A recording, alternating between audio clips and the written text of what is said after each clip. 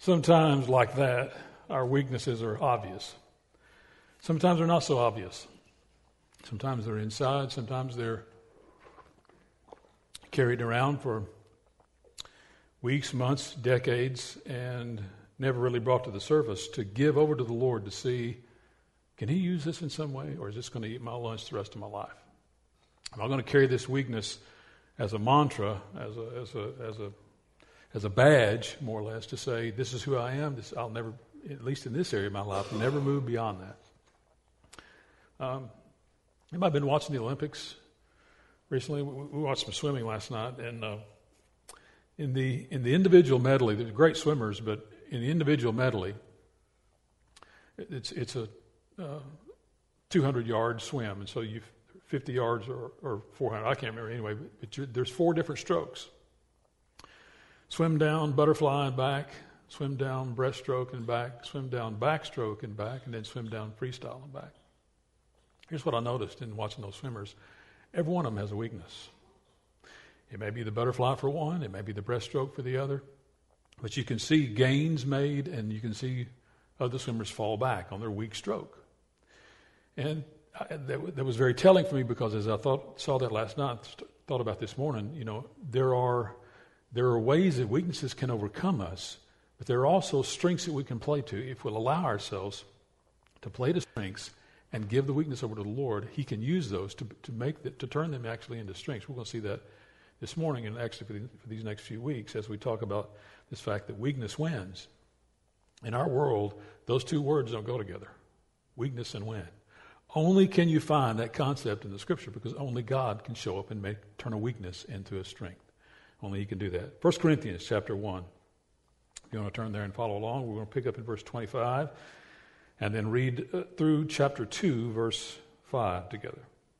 For the foolishness of God is wiser than human wisdom, and the weakness of God is stronger than human strength.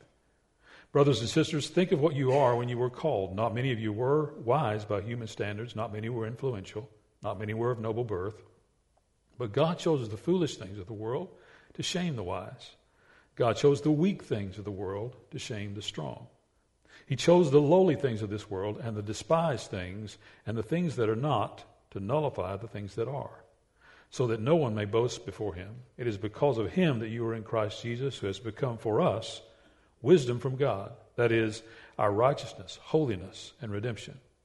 Therefore, as it is written, let those who boast, boast in the Lord. And so it was with me, brothers and sisters, when I came to you.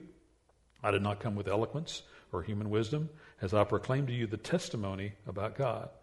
For I resolved to know nothing while I was with you except Jesus Christ and Him crucified.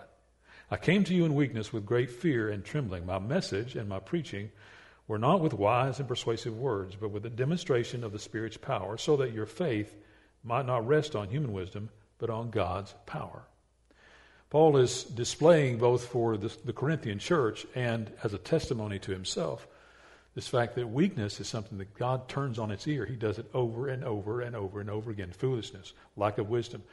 He supersedes all of our inadequacies and turns them into strengths for, as we'll see in a moment, His glory and usually the good of others, and sometimes us as well.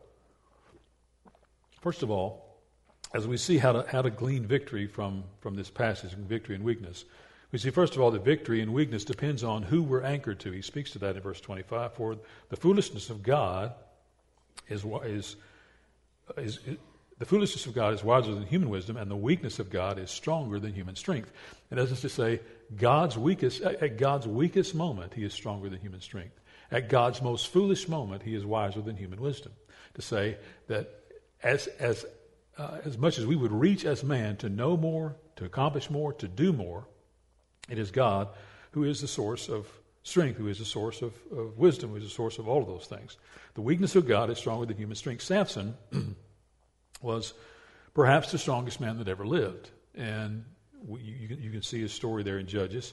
Judges 14, though, speaks to where Samson gleaned his strength. Listen to these two verses from Judges 14. Samson went down to Timnah together with his father and mother. He was actually going down for a wife. As they approached the vineyards of Timnah, suddenly a young lion came roaring toward him. Now watch this.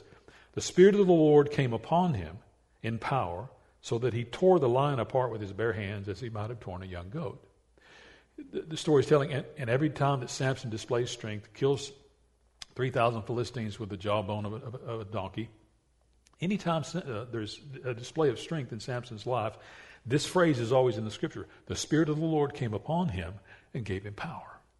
And as is to say, our weakness puts us at a vulnerable place to where we always have to depend on the power of God to move beyond where we're weak.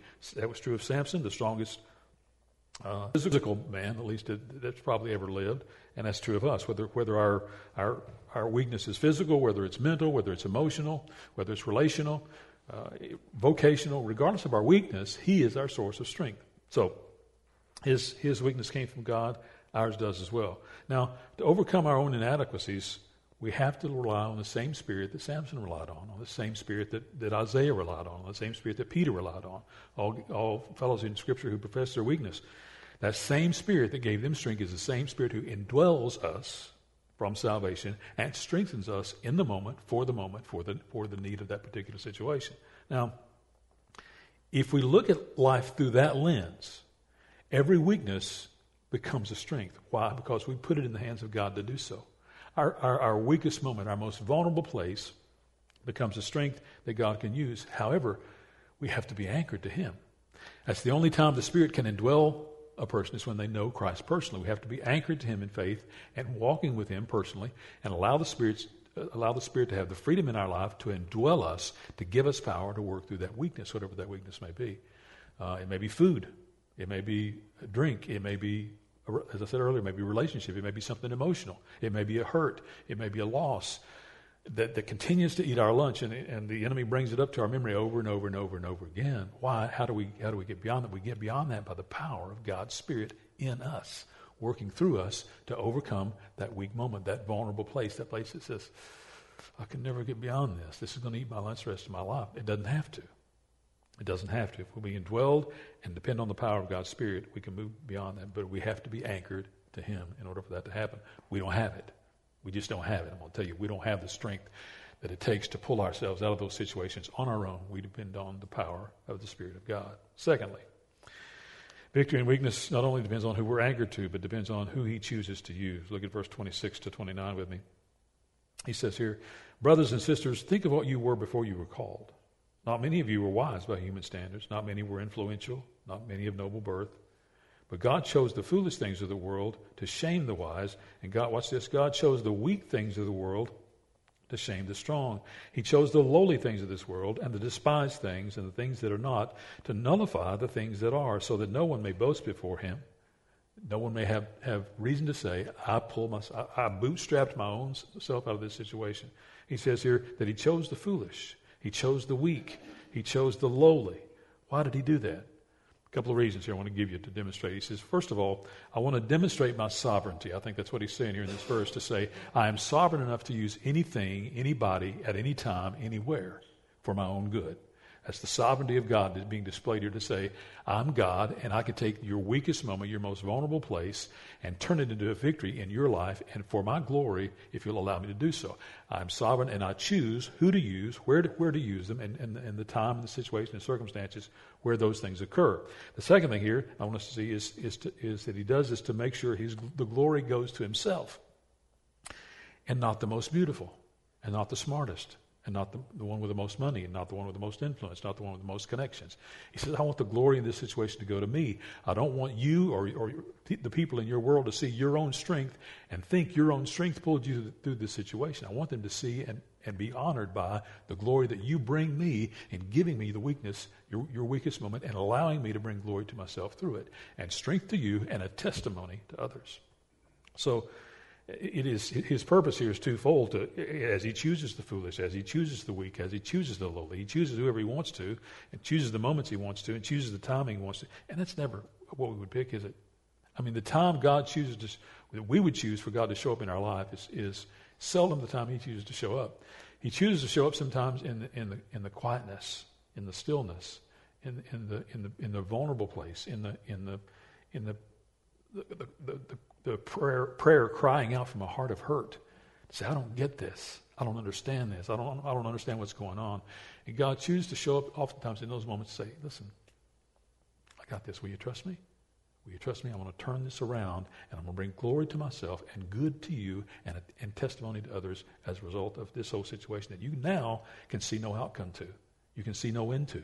There's no fix. There's no solution to this. You recognize it, and now you're in a place of crying out to me because you're at the end of yourself. And when you reach the end of yourself, then you find, as we often do, find ourselves dependent totally upon the power of God for a situation. Until we reach the end of ourselves, this is true of anybody in addiction, this is true of anybody in any kind of difficulty, marital, emotional, relational, vocational. When we reach the end of ourselves, we find God starting to show up. Until we get to the end of ourselves, we're still trying to work it out. And he still oftentimes, not always, but oftentimes will say, let me know how that works for you. When you get to the end of yourself, I'm going to show you what I can do. If you would have given this totally to me in the first place, I'm going to demonstrate to you what I can do. If you want to try and juggle the fence here and keep the balls juggling, give some to me that you can't handle and some that you feel like you can handle. I'm going to show you how little you think you can handle once I step away from you. So sadly, we have to oftentimes get to the end of ourselves before we see that. But if God can use a donkey in the Old Testament to speak his word, to speak his name, if he can use a teenage shepherd boy to kill a 9-foot giant with a rock and a sling, if he can use a manger, and if he can use dirtiness to bring the king into the, if God can use those kinds of things, he can use anything, anywhere, at any time, and through anyone. We limit him by thinking that he can't work if I don't know enough Scripture, that he can't work if I don't show up at church enough, that he can't work if I don't give properly, that he can't work if I don't share him with others. We end up thinking, this is the work of the enemy, that until I become this or that or whatever the super Christian you have in your mind, until I become that, God can't use me. And what Paul is saying here to the Corinthian church is God can use anybody, anywhere, anytime, for any reason, and will. If we'll make ourselves available to him and allow ourselves to say, I can't do this. I can't make this work out. In fact, I don't even see a means for it to work out, much less me taking the initiative to make that happen. How in the world can this happen? He says, I can do this. If you'll give this to me, I can make this work out. He can use anything at any time. Paul is one of the few guys in Scripture, Nicodemus possibly, he's one of the few guys in Scripture, but the only one that we know of greater information about is the only one that had any pedigree, really, any religious pedigree. Paul went to the best schools. He was trained by the best Hebrew teachers. He knew Jewish history and Jewish faith down to the letter. He's really one of the few in Scripture that had the pedigree to say and do with authority what he did. However, God uses none of that pedigree in Paul. In fact, he breaks all of that down. He grabs him on the Damascus road and said, hey, Paul, why are you persecuting me? Why are you kicking against the goads, against the pricks, against the steely points of the faith? Why are you doing that? Totally breaks Paul down, loses his eyesight, sends him on into town to be discipled by a fairly young Christian himself, to be discipled by someone else into the gospel of Jesus Christ and away from Jewish history, away from his heritage, away from his training, away from his background, away from his education. Say, I want to break all of that down because I want to use none of that. Now, I want you to understand the simplicity of the gospel and the simplicity of the truth of I can change a life because I'm about to change yours in an incredible way. Now, Paul did use his education background before Agrippa, before Festus, before folks who that mattered to. But for the most part in Paul's ministry, God chose to use none of his pedigree, none of his background. He used the simplest things, the simplest message of, and in fact, that's what Paul says here at the end of this passage, I know nothing but Christ and him crucified. That's the only thing of value that I have to share with you. I didn't come with eloquent words. I didn't come to impress. I came to inspire. I came for you to see Jesus and hear him through my story and my testimony. And that story and that same testimony can be yours. He had to break Paul down, and he does that in us too. He had to break Paul down before we could get him to a place of dependence and a place of usability.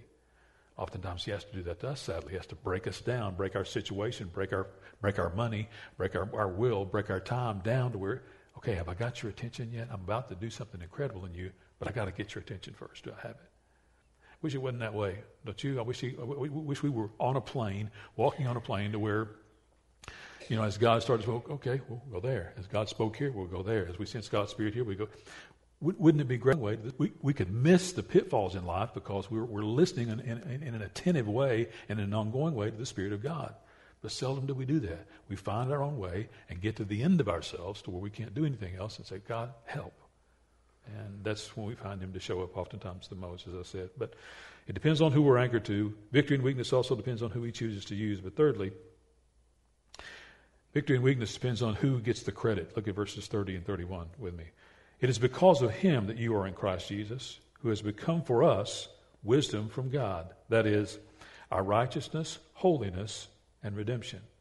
Therefore, as it is written, let those who boast, boast in the Lord. Let those who boast, boast in the Lord. In essence, to say, the only thing we have a value to say is the value that he gives us to say. The only thing we have to say about ourselves is what he has done in us and what he is doing through us into the lives of other folks. Now, Paul had reason, as I said just a moment ago, Paul had reason to boast. He had the pedigree that others around him didn't have. He had reason to boast, but didn't do that. Why didn't he do that? Because God ended up using none of his pedigree, ended up using none of his education to bring glory to himself, had him unlearn the life that he had been brought up in and relearn what the gospel of Jesus Christ was all about, the story of Jesus and the fact that he indeed was Messiah. He broke Paul down. He blinded Paul on the road to Damascus to get his attention. Sometimes God blinds us, metaphorically speaking, to get our attention where we can't see any other way but his way.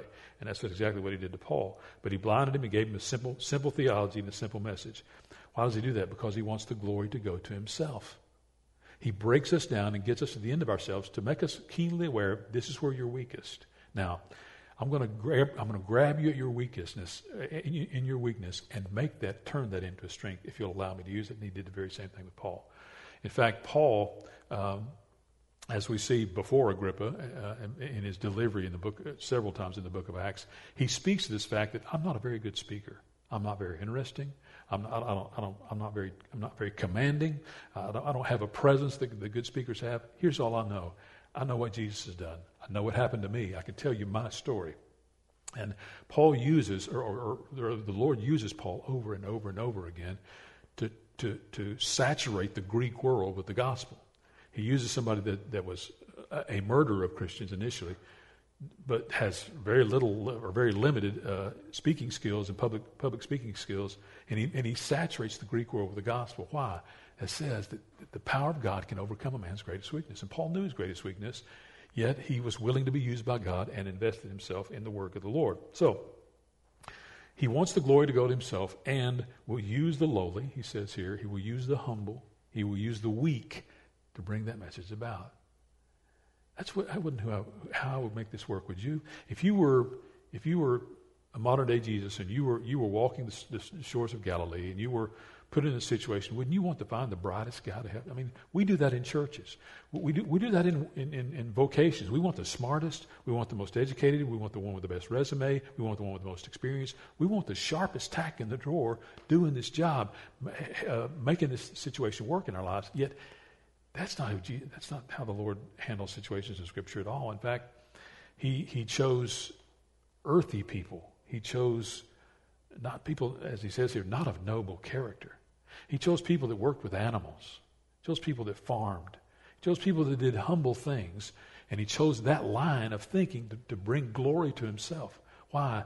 Because he knew the temptation of the noble, of the educated, of the one with a thick resume. He knew that if the success came to that person, people would like to look at that person and say, look at what he did. He's a pretty sharp guy.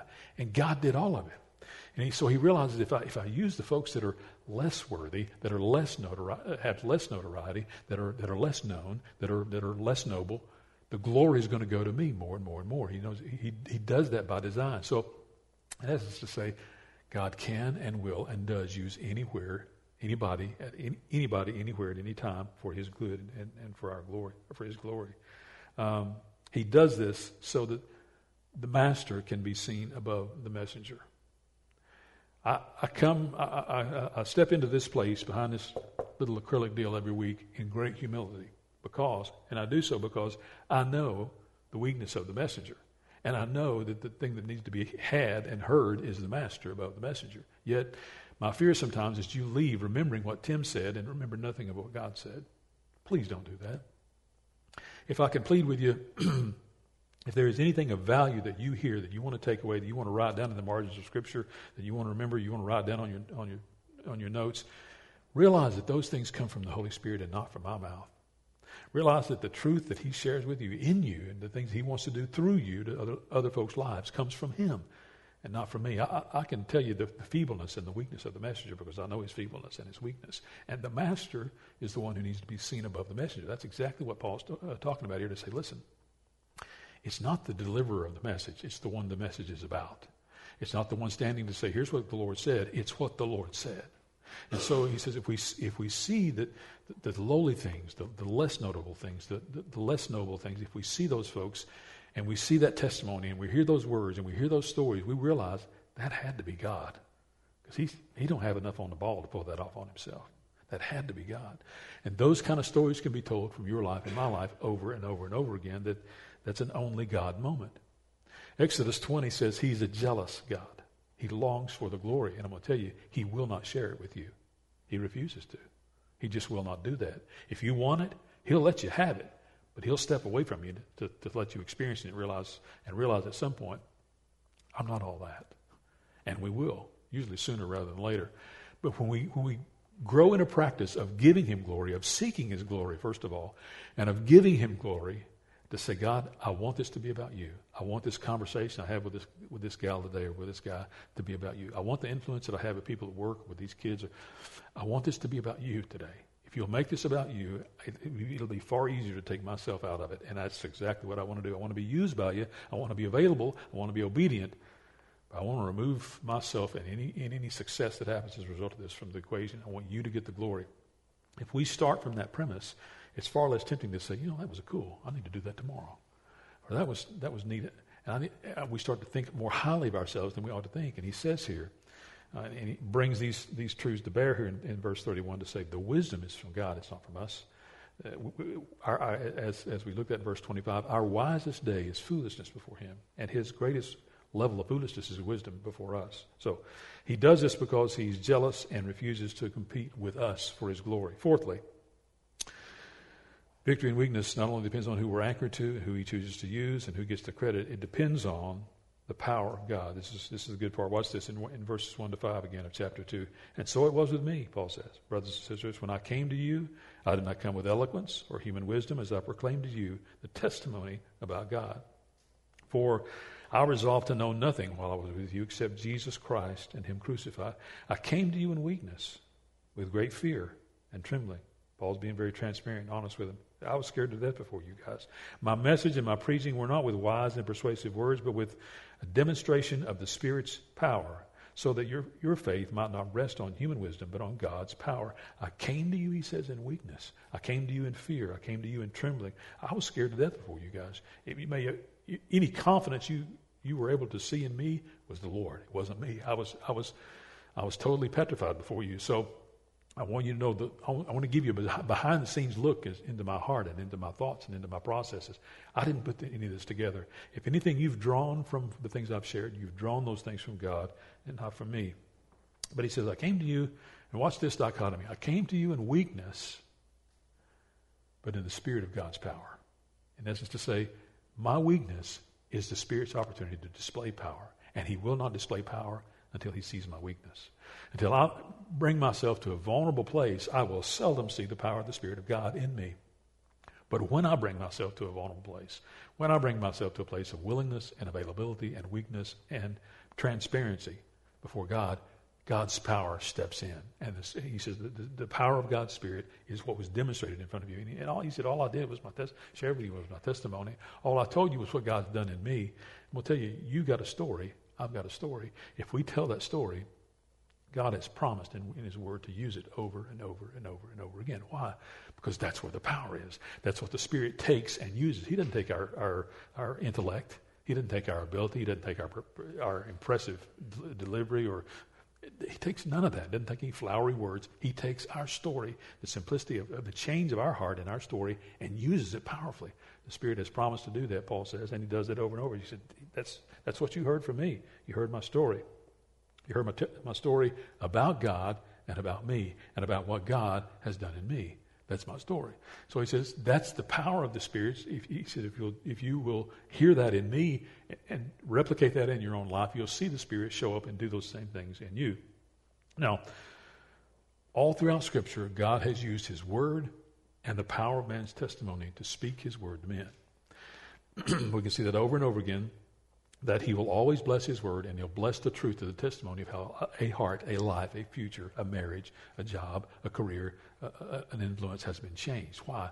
Because that story can be told in someone else's life, and someone else's life, and someone else's life. The ripple effect of your life, I'm the ripple effect of a mother, who's the ripple effect of a grandmother, who's the ripple effect of another grandmother, who had a saintly, devoted, deep faith in God. And so I gleaned the ripple effect of that. It trickles down into my generation, and hopefully into the generation behind me, and on generations on down the road. Why? Because a story was told, and a stance was taken. And you take that stance and tell that story, and God does it in the lives of other people that you're influencing. He does that.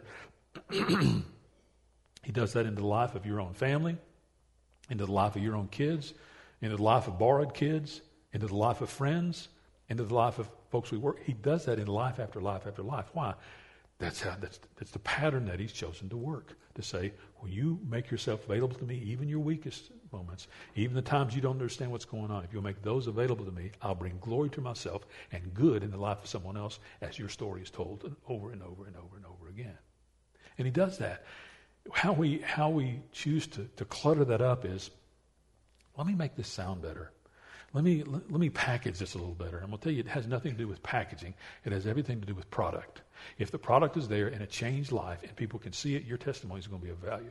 If there's no product of a changed life, you can say all you want. There's no value there. But if the product matches the delivery, and people will be changed by it, and I'm going to tell you, it'll have a ripple effect in their life and in the lives of other folks. That's exactly what Paul's talking about here, and exactly what God will do in us. As I said, he changes lives, changes families, changes careers, and for eternity, and all that comes from him.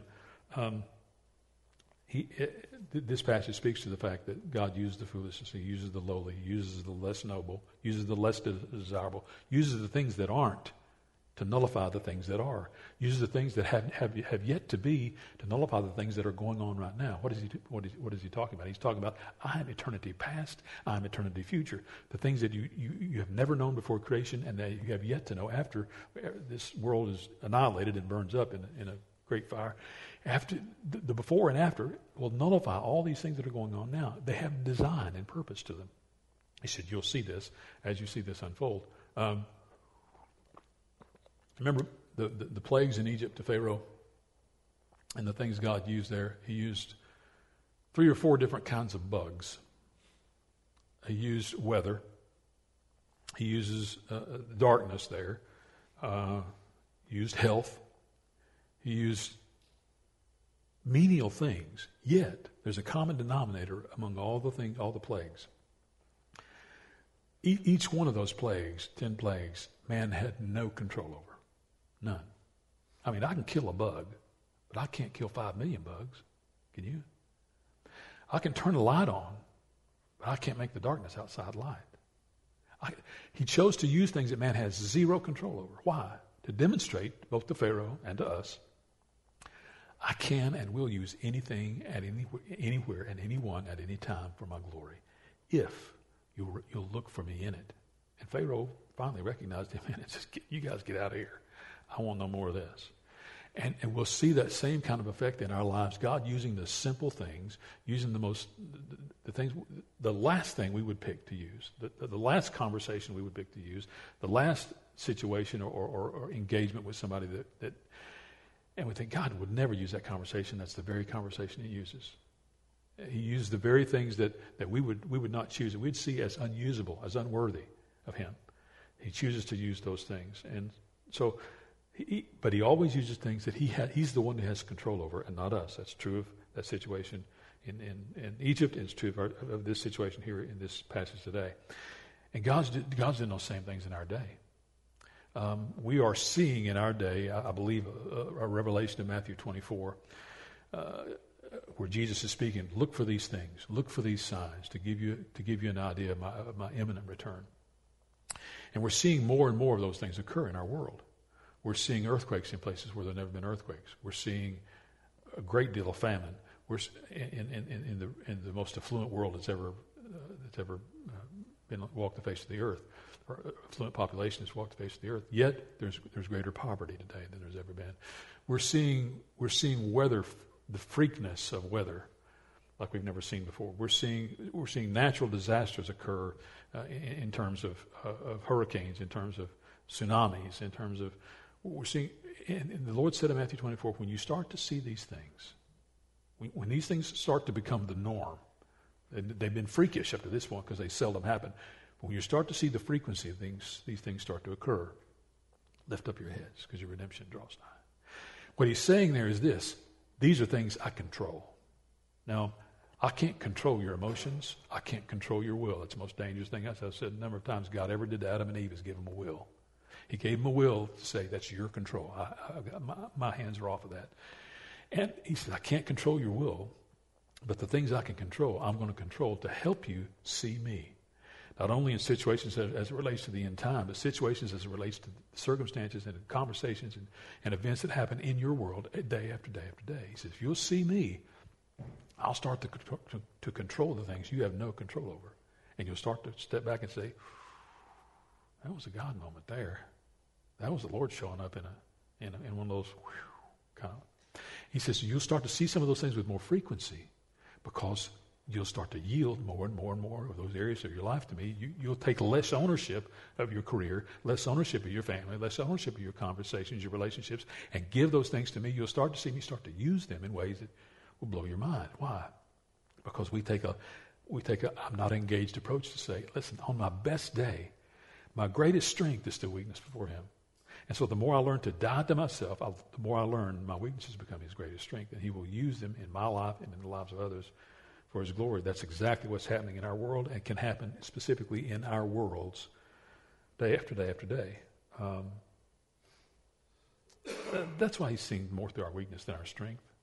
God has seldom seen through what you're really good at. He's more often seen through what you're not very good at. Now, he will use what you're good at, but he is more readily seen and noticed in what you're not so good at, what you're more fearful of, what you're more anxious about. He chooses to use those things. He did that in the life of Paul.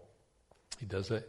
Paul admonishes the Corinthian church, let him do that in your life as well, and he'll show up. And he will do that in our lives if we'll allow our weaknesses to become strengths. We can be victorious in weakness. Question here, kind of probing question as we leave, and we'll wrap up. That's this. What do you feel most inadequate about? Each of us, I guarantee you, feel inadequate about something or several things. It may be personality. It may be you feel inadequate as a mom, as a wife, as a husband, as a father, as a friend, you may feel inadequate in a lot of areas, but there's at least one significant area in your life that you feel inadequate in. Now, you may not talk about it much, and not many people may know about your spouse, maybe. You may not, that may not be public information, public knowledge, and rightfully so. We don't go talk about the things that we're inadequate about proudly, boasting about them. But each of us have things we're inadequate about. Each of us have things that get our attention, say, hope this doesn't occur, because I'm going to bomb if it does. I'm not very good at this. And we feel that. And the enemy brings that he sets that on our plate day after day. He said, listen, see this inadequacy here? Keep your distance. Keep your mouth shut. Just let this roll. And God says to us, no, I want to use that inadequacy. Whatever it is that you feel most inadequate about, here's what I want to challenge you to do, and that's this. That may be the very thing God wants to use. Will you give it to him? Whatever you feel most inadequate about may end up being the very thing God wants to use in your life. And heretofore, that's been hands off. Because you don't want to experience the failure of revealing your inadequacy. And God says, that's the very thing I want to use to reveal me. Not to bring you down, not to make you look worse, but for me to show up, for me to be noticed, for me to be seen, for me to get glory. I want to use the very thing, the last thing you would want to give me, and that is the thing that would bring the most failure and the most embarrassment to you. He said, if you'll give those things to me, I'll use them in ways that will blow your mind, will bring me glory, will strengthen your faith, and will make your story more powerful to others around you. And he does that time after time after time. Only, though, when we're willing to take the inadequate, the weak member, and say, I'm going to give that to you. I got shoulder issues because I have a torn rotator cuff. Actually, 2 torn rotator cuffs, but the right one's worse than the left one. And I play to my left shoulder all the time. And I'm about as strong as in my left hand and left arm as I am my right arm, but I'm right-handed. I've tried to compensate for that weakness, and rather than trying to build it up and do self-therapy on it, I guess, I've compensated for it to the point that I'm probably as stronger now, certainly in this left shoulder, in the left arm, left hand, as I am my right. That's my dominant side. This lesson rings true in me and in you over and over and over again. We learn to compensate for our weaknesses instead of giving them to Him. We learn to focus on our strengths, put the weaknesses in a drawer, and say, let's just stay there. Let's keep this shoulder out of the fray, and use the other one. We learn to compensate instead of lay those before Him in barrenness and openness to say, I'm not very good at this. And if this occurs today, if this conversation occurs, if this situation comes up today, if this bill is due now, we learn to put those situations ahead of us to say, if this happens, I'm toast because I can't manage this.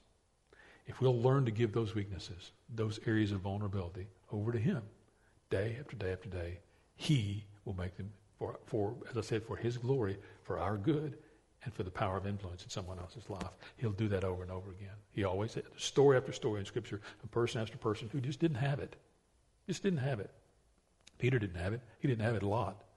Paul didn't have it on a number of occasions. In fact, he says, wretched man that I am, who will deliver me from this battle between the flesh and the spirit that's going on? I can't do this. I'm too weak to do this. And each of us are. Each of us have weaknesses. Each of us have vulnerabilities. And God says, that's the thing I want to use. Will you give it to me? I'll turn it into a strength if you'll give it to me. That's something only He can do. But we have to give that over to Him. He doesn't come in and grab it. We have to yield that over to Him and say, God, I can't do this.